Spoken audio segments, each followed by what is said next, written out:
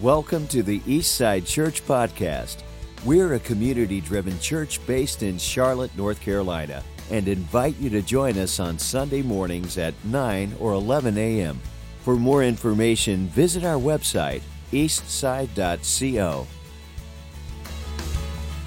Glory to God for the opportunity to be here this morning. I know some other friends that have joined me this morning as well, and I see friends that have come in specifically for my time here with you, and then I see other friends that were here that were part of FCA long ago. John, he graduated in a school out there in God's country, Alex, like you said, where he created first, out in the Stanley County, Monroe, Union County area. Charlotte wasn't far behind that. It wasn't far behind that, but anyway, God has blessed richly, and I'm so glad to be here. Thank you for showing up. 9 o'clock. My wife's phone got a little anxious and a little ambitious this morning. It actually skipped ahead 2 hours, and so I was ahead of time, and that was good. We had a chance to get up early, have a little reflection time together. She was freaked out because she thought I was actually late, and so she kept pushing me. I reassured her that my analog piece was now correct because it didn't automatically fast forward, and so that was good. And so I had a chance to go back to something here and tell her. As Alex said, I did marry my college sweetheart. God blessed me. I went to Marsfield College. I got a major and Mina. You wouldn't know that, but that's her name, Mina. And so I came home with a beautiful bride by my side. God has blessed us. We've been married this summer. We'll be 17 glorious years, and we've never had a fight. It's amazing what God can do through that. He's blessed us with 2 wonderful kids. Elijah is 10 years old. Preston is 4, as Alex had shared with you. And they keep us hopping. They keep us extremely and excessively busy. God's blessed us. I would be remiss to say that we have now become an inside dog family. We live out on the country and the farm. We have outside pets before. We've got an inside dog now, Maximus. He is a new joy to our life. Any dog owners out there in the congregation? Fantastic. So you know what I'm talking about. He's weaseled his way into our heart. In fact, I'm working on a series of, I don't know if you want to call them reflections, sermons, devotions, all of the above, none of any. I want to come up with, and this is a perfect setting for it too, by the way, the fireside chats. I want to have life to the max based off John 10:10. Lessons learned from my Creator delivered through my canine, Alex. And so I'll keep you abreast of how that project is developing. But you can learn some valuable lessons from a dog. I'm not going to get into them this morning, but you can learn some valuable things. And so God has blessed there, and we are happy, we are healthy, but more importantly, we are pursuing God's holiness. And I am privileged to be in a home where my wife not only says that she believes in Christ, but she truly believes in Jesus Christ. She prays the blood of Jesus over our family. She is raising our 2 boys into kingdom-mindedness to understand who God truly is. And isn't that one of the biggest deceptions of our age? Falling short of understanding who God really is. Who does He say He is? And then who is He? And then who does He say we are? And then how do we respond to that? It's tough. It's tough. I feel right at home this morning, though. Alex, thank you for that introduction. And I feel this was maybe 1/3, it might have been 30 or 25% of my childhood this morning.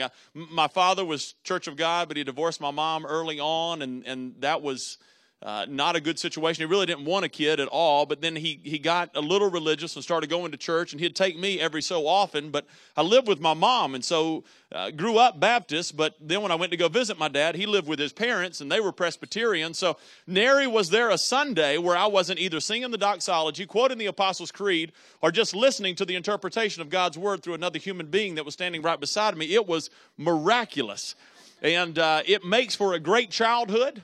But more than anything, folks, the one thing that I got out of it, and one comment that I heard, and something that I experienced when I walked through those doors this morning, is that no matter where I went, I was always loved. I was loved. The love of God truly had shone through, and I had a chance to experience that in a real way, no matter what doors I walked through. As Alex said, I work with FCA, but I'm a product of FCA as well. That's why I'm passionate about it. I believe that it's the number 1 and the most effective sports ministry in the world. And I don't need to sell you on that. Some of you may have grown up with FCA. We're now into our 63rd year of ministry. In 1948, God gave a vision to a basketball coach named Don McLennan, who just recently went to be with the Lord the last 10 days. In 1954, after a conversation with Branch Rickey, who happened to be the one that integrated baseball with Jackie Robinson, Branch had given him 15 minutes in his office.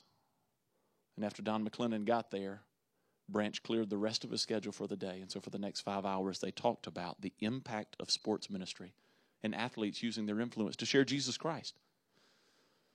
And that's where it was born, in 1954. In 1956, we had our very first camp. We're celebrating 60 years of camp season this summer. God's doing amazing things.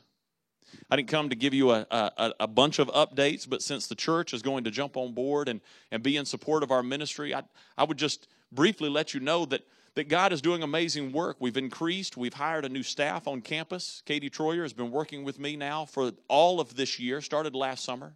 She's had a chance to disciple countless young women on campus, which was a huge necessity. I have a chance to minister and counsel men specifically, and we have outreach to different teams. I'm the chaplain for the football team. I think the thing that I'm most excited about is the baptisms that we've had. We had students that sought me out on a college campus that was attending FCA. And they asked specifically, Shannon, I've given my life to Christ. Now, 3 did this last semester, or a year ago, spring semester. 2 others had already previously prayed to receive Christ 2 years earlier, but all 5 came to me almost at the same time and said, we want to be baptized right here on campus. And I said, really? They said, we want to do it in the outdoor pool in the middle of the quad where everybody can see all of the apartments, because we want our world and then ultimately the world to know that we belong to Jesus. Wow. Wow. We praise God for that. We're so thankful. We've got another baptismal that's lined up for May, right before graduation. And I'll keep you posted and let you know what comes of that. We've had a privilege to baptize 6 since I've been there, just over a year. And God continues to do faithful and amazing things. So please be in prayer for us. Now, as I bring you the Word of God this morning, because I want you to have some nuggets, something to chew on, obviously something that we need to go to. If you've got your Bible, open up to Isaiah chapter 31. If you've got your phone or your tablet, you can scroll over there. I'm a little bit old school. I like to bring the paper. Helping the environment, harming the trees. Here we go. Isaiah 31:1.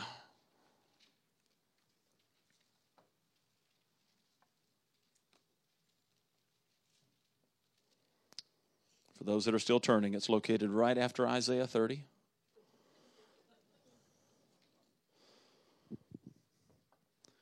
And if you're there, let me read the words of the prophet. Woe to those who go down to Egypt for help and rely on horses, who trust in chariots because they are many, and in horsemen because they are very strong, but who do not look to the Holy One of Israel, nor seek the Lord. Would you pray with me? Father God, this morning we come before you with humble hearts.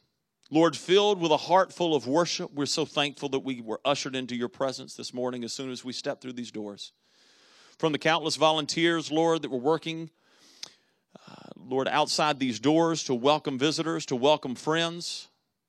And Lord, the sermon begins in the parking lot. Father, we're so thankful for the opportunity to come in here and then be greeted, Lord, with joyous song and wonderful singing.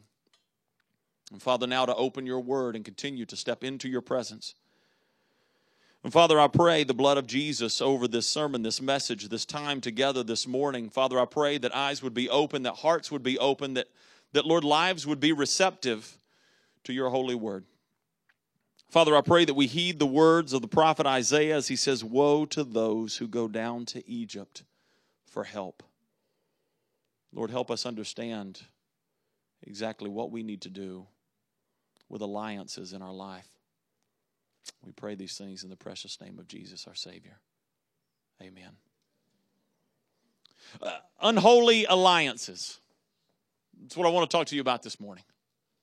Unholy alliances. Who do you have in your life? To whom do you turn for strength? Where do you draw your comfort? Where do you get your wisdom? Unholy alliances. Isaiah was speaking of the children of Israel. And I can't help but to think as I'm singing the song, you are my strength, you are my rock, you are my provider. And I look at that as King David's words as we see that recounted countlessly in Psalms as we get a chance to hear his heart in his preaching. And I wonder why he was so adamant to point back to God and say, you are my strength, you are my rock, you are my defender. And I wonder, would it have anything to do with the fact that his his ancestors did anything but that? You see, they were left to serve with God as their king, true? They said, or God said, I will not appoint a king among you. You will have a chance to, I will be your Lord. I will be your God, and I will be your king.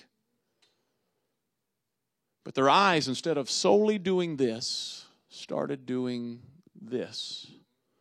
Looking at the nations around them and then discovering we're not like they are. We are not like them. We want to be like those around us. So they started whining and complaining to God. God, make us like that. We want to have direction. We want to have power. They looked down, as Isaiah said, to Egypt for help. They saw the horses. They trusted in chariots. They are many, the horsemen, because they were very strong. And yet you and I are not much unlike that, are we? God appoints us the opportunity to look to him solely as our provider, solely as our king. And yet we get so enamored by those things to our left, to our right. In the world around us, you've been distracted as well. And folks, the problem with that is this. When you allow your senses to become your sovereign instead of your servant, you are destined for trouble. When you get your senses caught up, when it's extrasensory, when you start seeing things and smelling things and looking at things, and all of a sudden it incites that lust of the flesh and the lust of the eyes. And then you find yourself being a slave to your senses instead of allowing them to be your servants. Let the wise pray for discernment. Let our eyes be open to understand what is true and what is good and what is holy. See, I don't want to be caught up in this. So that's why I bring you a message of hope this morning, that you would surround yourself with the right people. That you would put the right people around you. I can't tell you how many countless times I see this on a college campus. Student walks in as a freshman. Within the first 2 weeks, they've already decided the group of people they're going to be hanging out with, and which will pretty well determine the next 4 years of their life. And set a trajectory for what's going to take place probably the first 4 to 8 years after they graduate. All because of who they chose to hang out with in the first 14 days of college. Now, some of you shake your head because you're there. You remember. That was you. You showed up on the college campus, and guess who you responded to? The first person that reached out to you.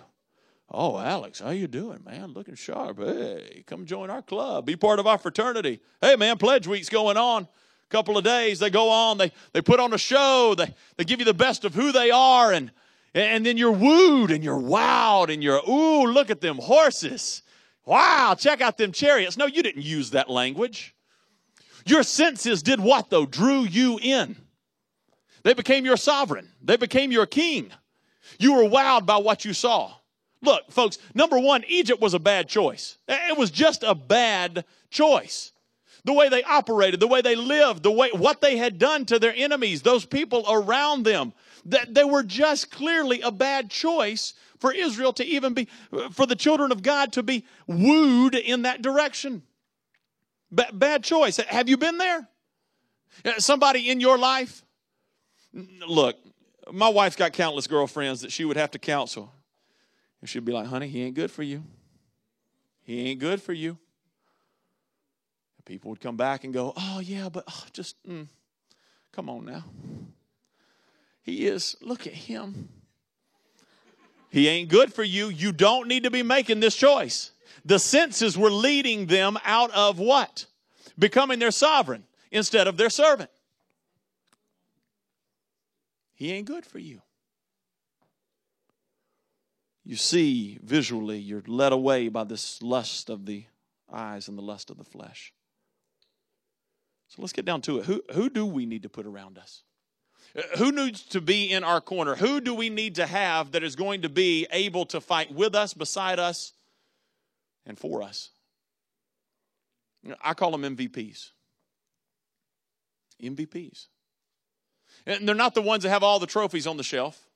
They're not the ones that have all of the accolades. Oh, MVP stands for something a little bit different. I'll tell you that in a moment, but just as I read God's word and he has sayings to me, I grew up in a house where mama constantly had sayings as well. Anybody have mama who had sayings? Yeah, I mean, me too. One of those sayings was, let's see if you can finish this. I brought you into this world. It's like we had the same mama. I brought you into this world. I can take you out. If I heard that once, I heard it 500 times. Son, don't you backtalk me. What about this one? Call me when, I heard somebody say it. When you get there. Look, this generation doesn't understand that. I mean, they're texting while they're driving anyway. And they're updating all of their status on Facebook, Twitter, Instagram. Look at me, I'm 5 miles down the road. Look at me, I'm almost there. Look at me, hey, hello, check me out. You see, we laugh nervously because you're driving beside those people when you go home or you go to lunch today. It's scary, but true. Mom said, call me when you get there. I know this is a foreign concept to some of you, but in our home, in all the homes I visited where my friends were, I would go there and there would be this box on the wall. And out of that box, there was this cord, this plastic cord that wound around and around. Some houses I went to, that cord was very tight. And it only hung about 2 feet below the phone. In my house, because that phone had to stretch over all 1,200 square feet, it came down to the floor and came out about 6 feet on the ground. I mean, it just rode the ground. We didn't know cordless phones. It had to be that phone, and that phone was drug everywhere, and you were in danger of being clotheslined at any given moment as mom was walking through the house.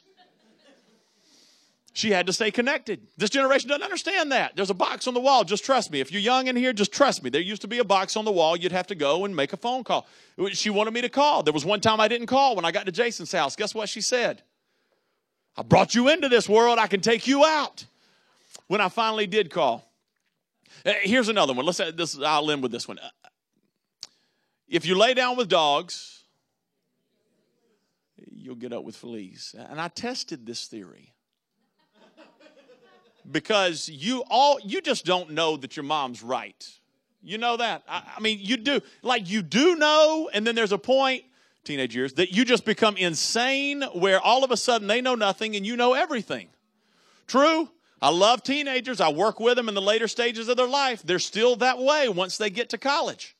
You think that mom doesn't know anything. It's like she's just lost her mind all of a sudden. I mean, at one point, she was changing diapers, putting food on the table for you, and you think, man, life is good. Then the next morning, you wake up, a pimple starts to show up on your left cheek, and you're thinking, I'm not sure that mom does quite know everything. Well, the cat's out of the bag. We don't know everything as parents. Amen? But the reality is we do know a lot, and we brought you up to this point in your life, and you're still alive. And we're praying for grandchildren because that's our reward for not killing you. So the reality is you probably need to listen. So mom said, if you lay down with dogs, you're going to get up with fleas. We had Sparky. Mine, I actually just found a picture with me and Sparky in the backyard, actually. Cool little picture. My boys like it because they get to see me. I was probably 3 years old, and little dog was in my lap. He was a puppy at the time. So Mom probably told me this when I was in middle school. That's a good time to tell your kids not to lay down with dogs. And so I went out and I tested this theory. Sparky's in the backyard, and so I literally go and I lay down beside Sparky, and I lay there. We lay in the backyard, and we're looking around at the clouds, and I'm laying in the grass, and I lay there. And I lay there some more. 5 turns into 30 minutes, turns into an hour, maybe an hour and a half. And then I finally get up. I come back inside, and Mom goes, "Son, I saw you out in the yard. What were you doing?" I said, "Mom, you lied to me." She said, "Son, well, I'm sorry. What did I lie to you about?" I said, "Mom, I don't have fleas." She said, "What? Do you think I..." And then she laughed and just walked away, which is probably what I would have done as well. But it wasn't until I got to about 8th grade that I realized Mama weren't talking about fleas and she weren't talking about dogs. True? Yeah. She was talking about unholy alliances. She was talking about you're going to start looking like the people you hang out around. She started talking, what she was really saying is that what your environment is going to control your outcome, whether you like it or not. Now, you have a chance to overcome through the power and the blood of Jesus Christ, but when you place yourself into situations, when you go and lay down with dogs, you don't believe me? Test the method. You go put yourself in a room with 5 negative people, and let's see how long it takes your language, your attitude to start turning. And the reality is, some of you are sitting in that place today. You don't want to get out. Every time you go over to your mother's house or your sister's house, y'all got to get together and start talking about somebody else's business and somebody else's problems. And you place yourself in that situation. It got quiet. See, I stepped on somebody. I'm sorry. It's just human nature, is it not? Here's my challenge. You show me your 5 closest friends, and I'll show you the average of who you are.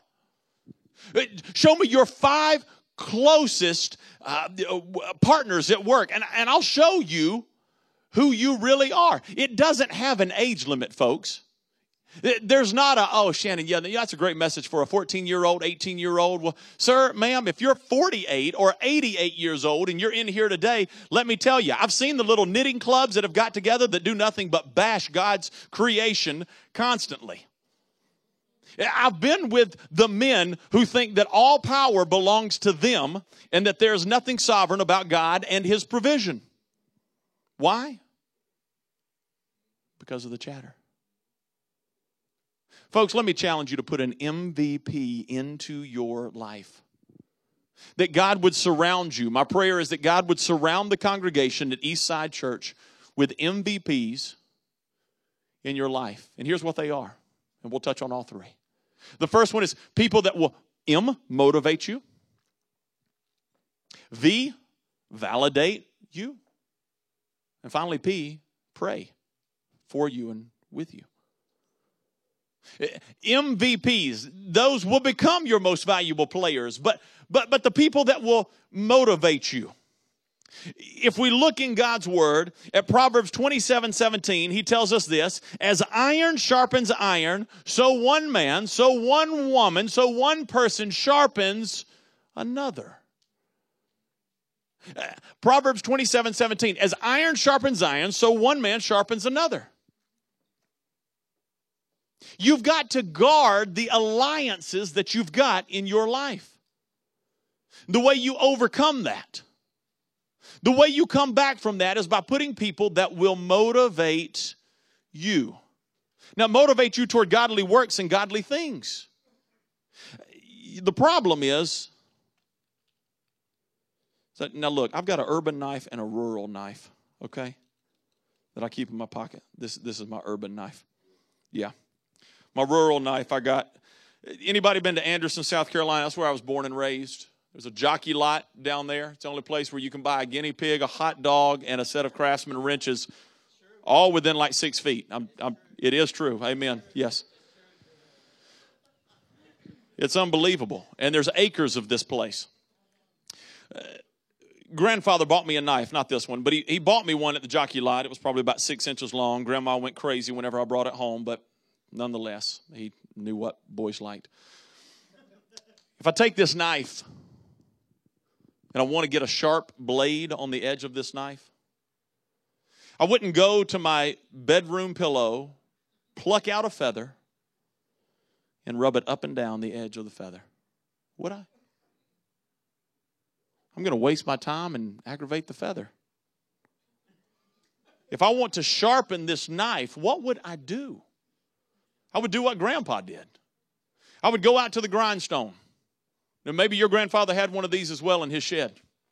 He had the little foot actuator, the pump, that he would sit there and he would start going. First, he would just do it with his hands, and then he would continue to pump it. And as he pumped it, the grindstone would go faster and faster and faster, and the mill would continue to turn. Then he would take the knife and he would lay the blade on the edge. Now, you got to understand, as a 6-year-old boy, the coolest thing in the world is about to happen. My grandfather was about to do something I've never seen any human do on the face of the planet. This man made fire come out of his fingertips. He laid the edge of that blade down onto the grindstone, and what came out next was pyrotechnics like I had never seen before. And the sparks began to fly. And then you start wondering in your mind, ooh, I bet that would really hurt if I put my hand down on there. Oh, yes, it would. What if I accidentally fell and put my face on there? Yeah, that would hurt. Crazy things go through your mind. My kids tell me that all the time. I get a chance to relive my childhood through them. But I would take that and I would sharpen it up against a grindstone. And folks, this morning in this place, could I challenge you by asking you, who do you have in your life that you would allow to make sparks with you? Now, I'm not talking about the sensuous sparks. I'm talking about the sparks of reality. I'm talking about the sparks of godliness.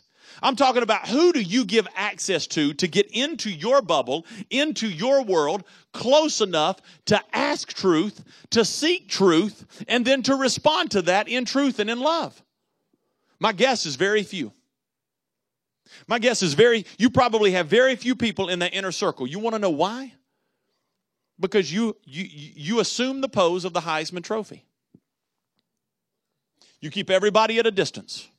Most everybody in your life is an arm's length away. You won't let anybody come in. You won't let anybody see the real you because there's a facade that you have to keep up. There's something that you have to put on for somebody else to gain their acceptance and understanding. Church, I would challenge you this morning to find somebody that would motivate you, that would get in your face, not to whisper sweet nothings. I like to work out sometimes. I like to get on the bench and the most important, I work with athletes all the time. The most important piece of equipment in the weight room is what? The spotter. It's the spotter. It's not the bar. It's not the bench. It's not the weights. It's the spotter. The spotter is there for motivation. The spotter is there for encouragement. The spotter is there to make sure you live to lift another day. The spotter. And yet you don't surround yourself with any spotters in your life. There's no spotters that you've got around you, Proverbs 27:17. There's no iron sharpening iron in your life. You got a lot of people in your life, perhaps, that just tell you what you want to hear. Oh, you're doing so good. It's so great. God bless you. You're doing so wonderful. Things are good. And you hear that constantly, and you truly believe in your own mind and your own rights that your life is okay. It's accountability, folks. That's what it is. I don't need somebody to tell me, oh, it's so good. When I'm going for a new 1-rep max, I need somebody to get over the bench and baptize me in their spit. I need them to shout at me. I need them to get in my face. I don't need somebody whispering Robert Frost about 2 roads diverged in a yellow wood. I need to know what my potential is and somebody helping me reach my potential. Who do you have in your life that's helping you reach your potential in Christ Jesus? My guess is you have nobody. Nobody asks you what your routine is after work. Nobody's asking you what your habits are on the computer. Nobody's asking you how well you're loving your wife or how well you're loving your husband or how well you're loving your kids. Just a guess. That would seem on par with our culture. And since we're in the shameful place now where the church is doing more like reflecting the culture than actually setting the standards for our culture, we've come to a very dangerous place, folks. Who do you have that will motivate you? Get into your bubble, into your circle. Who would you give the keys to? Here. I give you permission and access. Now, guess what? You can't get offended. When they open that door, you can't just push back and go, how dare he ask me that? You gave him the keys. I challenge you to evaluate the networks and the friendships that you have around you right now, your colleagues, those you conference with, those you do life with. You need to find some spotters. You need to find some motivators that you invite to come into your life that will ask you tough questions. Give them permission. I think another part of that is validators. You need people that will come in and validate you. Now, here's my illustration for this. You know, you got to love commercials. Every kiss begins with K, right? So I give my wife this diamond ring. And Bethany, does yours come off? Okay, can I see it for a moment? You can see I like to pace and walk and participate with the audience here. This is what Michael gave you for engagement. Wow, it's beautiful. Is there any family history behind that? There is. Well, it looked that way. It looks classic. Did you take it to the jewelers to make sure that it was real? You have? Oh, well, good, because somewhere down the line you didn't trust whoever handed it to you. Smart man. He wanted to make sure, right? I can understand that. And I might do the same thing. You see, Michael, if I'm guessing, and I don't know where your jeweler of choice is, but I would presume that you probably went to a jeweler as opposed to going to a pawn shop. You see, if I want to know the real value of this ring, I'm not going to go to a pawn shop. I'm not going to go to my trash collector. Or in the country, we ain't got trash collectors. We take it off ourselves. That's where you get all the muscles. You're loading that stuff back on the back of the truck. But my guy asks me every time. He's just funny. He's like, "Are you supposed to be throwing that stuff away here? You sure you live here?" I'm like, "Dude, you got amnesia? What's going on, man? I come here all the time."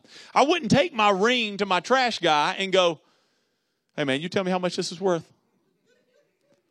If I could cash it out, Bethany, you wouldn't be happy with what I got in return for what that trash man told me that was worth.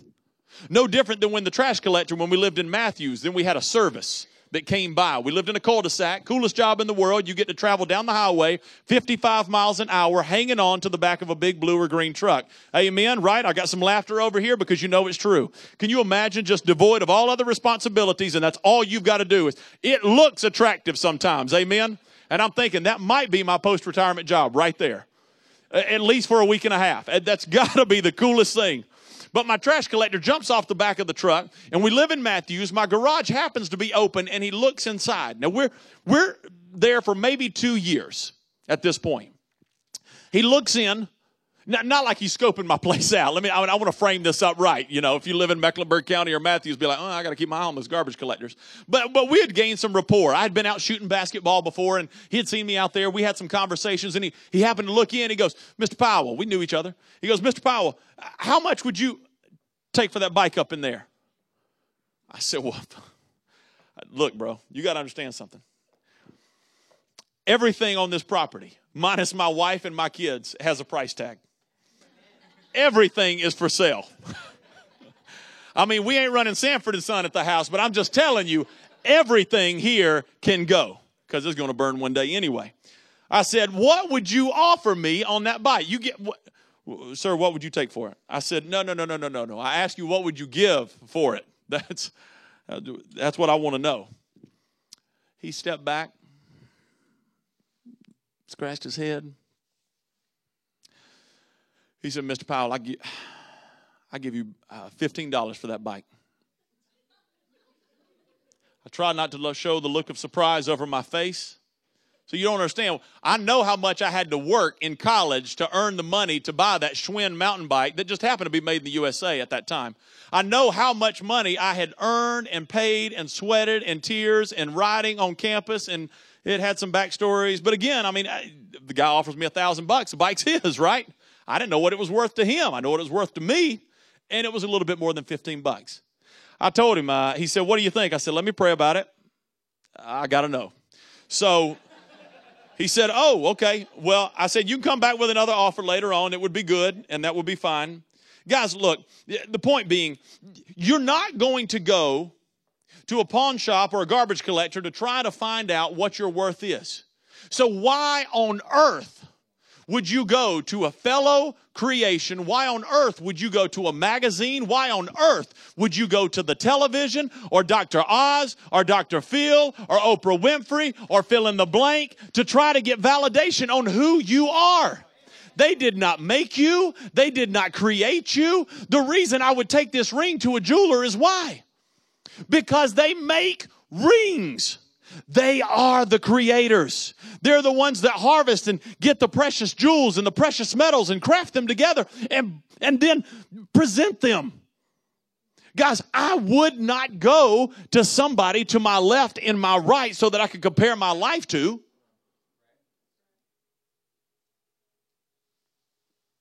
You must go to the one who made you. Folks, are you floundering in here this morning? Are you constantly turning to the left and the right to try to find out how you measure up against society, against your neighbor, against somebody else? Gosh knows it probably happened here this morning. You look, how are they dressed? What are they wearing? What's going on? I saw what they drove into the parking lot. It's human nature. But you're looking everywhere for validation. Do you have a friend that will come in, take your chin, point it back up to God to remind you whose you are? Then that will dictate who you are. Who in your life have you given access to come in and lift that chin back up toward the heavens? Not to give you their earthly, man-made opinion about what your potential is or what you can do, but point you back to Scripture. Do you have somebody that will tell you who God says you are? What about what we find in John 1:12, that you are a child of God? What about John 15:1, where they'll tell you that Jesus is the vine, but you are the branches, a conduit of Christ's life? Do you have somebody that will lift your chin and point you to remind you that you are a friend of Jesus? John 15:15, that you've been justified and redeemed? Romans 3:24. What about will they remind you that your old self was crucified with Christ, that you're no longer a slave to sin? That's huge. Romans 6:6. Will they also tell you that you're not condemned by God? Romans 8:1, that you've been set free from the law of sin and death. Romans 8:2, and that as a child of God, you are a fellow heir with Christ. Romans 8:17. You've been accepted by Christ. You've been called to be a saint based on the authority of the Scripture and God's Word. Do you have somebody that will lift your chin back up to heaven and remind you of these godly promises and how you've been created in Christ Jesus? My prayer would be yes. My fear is that maybe not.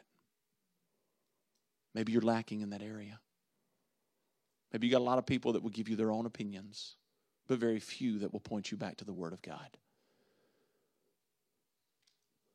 Folks, in a day and an age where we are living in troubled times and the world is mixing up all of God's messages because Satan wants nothing more than a counterfeit. He will allow 99% truth. You know that, right? He'll allow that. So that one seed of doubt, so that 1% of inaccuracy, so that 1% of lie can be fed into you. He didn't take Adam and Eve out of the garden, did he? He just asked them one simple question. Will you surely die?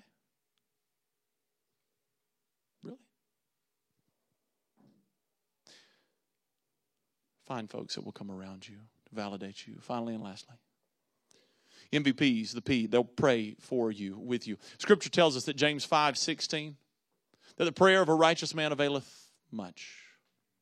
We're not only confess our sins to one another, but pray for one another. I remember Brian was a year ahead of me, and I remember going over to his house, and he was really the one that taught me not the value of prayer, but the beauty of prayer. Being with him, the presence of prayer. I remember we would go and we would lay in the driveway. He had it was like one of those, you like, better than any lazy boy. It just wasn't as comfortable because the grade was like 45 degrees, which was incredible during you only sled down the thing one time because you'd break a leg when you hit the garage door. But we would go and we'd lay on this thing, and he had an open air view of the sky. And I remember several nights that Brian would invite me out there, and we would just kind of find our own little piece of concrete. And this is the first time I ever remember this. Brian said, "Hey, man, what would it be like if we just prayed right now?" I said, "Oh, man, that'd be cool. That'd be cool. Yeah. We're in 11th and 12th grade, respectively." He said, "Let's do it while we're gazing at the stars." And the Baptist part of my upbringing looked over and go, "Dude, we're going to pray with our eyes open?" "What?" He said, yeah. Is that okay? Then the Presbyterian side of me thought, I'm not elected to do this. I can't do this right now.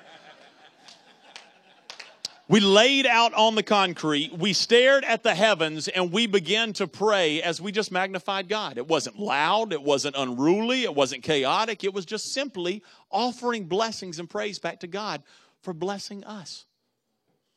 Because He first loved us. We wound up laying in that driveway for 40 or 50 minutes just praising God.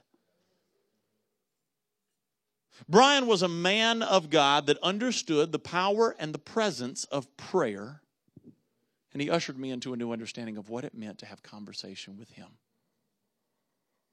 So we laid out there, and I got to speak beauty back to my Creator as I adored His beauty around me.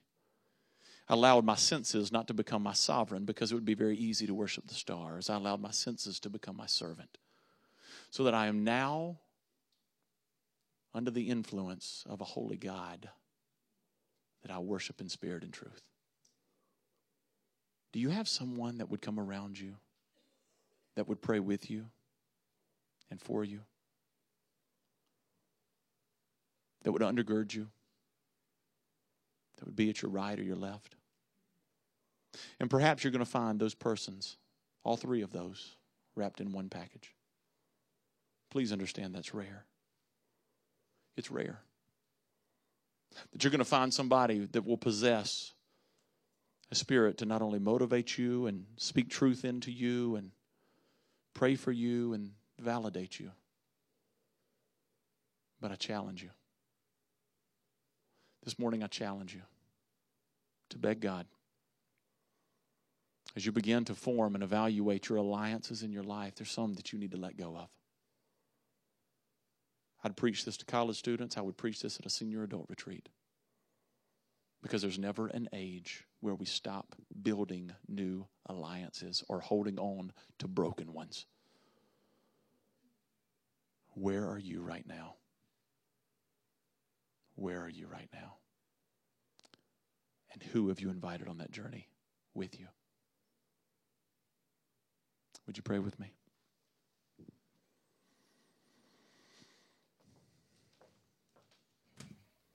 Woe, woe to those who go down to Egypt for help and rely on horses. Woe to those who trust in chariots because they are many, and in horsemen because they are very strong. Woe to those who do not look to the Holy One of Israel, and woe to those who do not seek the Lord. Father God, I pray that as we reevaluate our alliances this morning, Father, as we look into your face and we ask ourselves, Father, who have we surrounded ourselves with? Will the alliances in our life match up, Lord, to bring you pleasure and glory? Or have we put ourselves in a position, Lord, where the negative influences continue to beat around us? We find ourselves defined by the environment of which we've placed ourselves. Father, we have a chance to stand up for truth. As we exit this building this morning, Lord, we have a chance to go into a lost and a dying world and change our environments. We get to select. Under your authority, we get to ask. We get to invite people into our lives. Will we seek out MVPs? People that will motivate us on to good works, to outdo one another in love? As Paul tells us. We find people that will validate us. Because their opinion means very little, Lord, but they will lift our chin to heaven to remind us of who you are and whose we are. That if we're in Christ, we're redeemed. We're not condemned. We're a child of the King. We're highly favored. We're heirs to the throne. And God, you became our sacrifice. And we can stand before you blameless.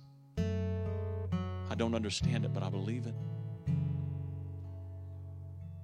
Father, will we surround ourselves with people that will pray for us and with us? Chatter is cheap. Talk is easy. I got enough people in my life, Lord, that will talk with me. I've got enough people in my life that would discuss the weather. I've got enough people in my life that would discuss business or just everyday comings and goings. But Father, I pray that you would raise up for this congregation folks around them that would pray with them and for them and over them as they plead the blood of Jesus. So, Father, during this time of decision, I turn it back over to Pastor Alex, Lord, and I just ask that you would move in and amongst this congregation, Lord, as you see fit. Have your way with us, Lord. It's in Christ's name I pray. Once again, thank you for listening to the Eastside Church podcast. If you have any questions or need more information, please visit our website, eastsidechurch.co.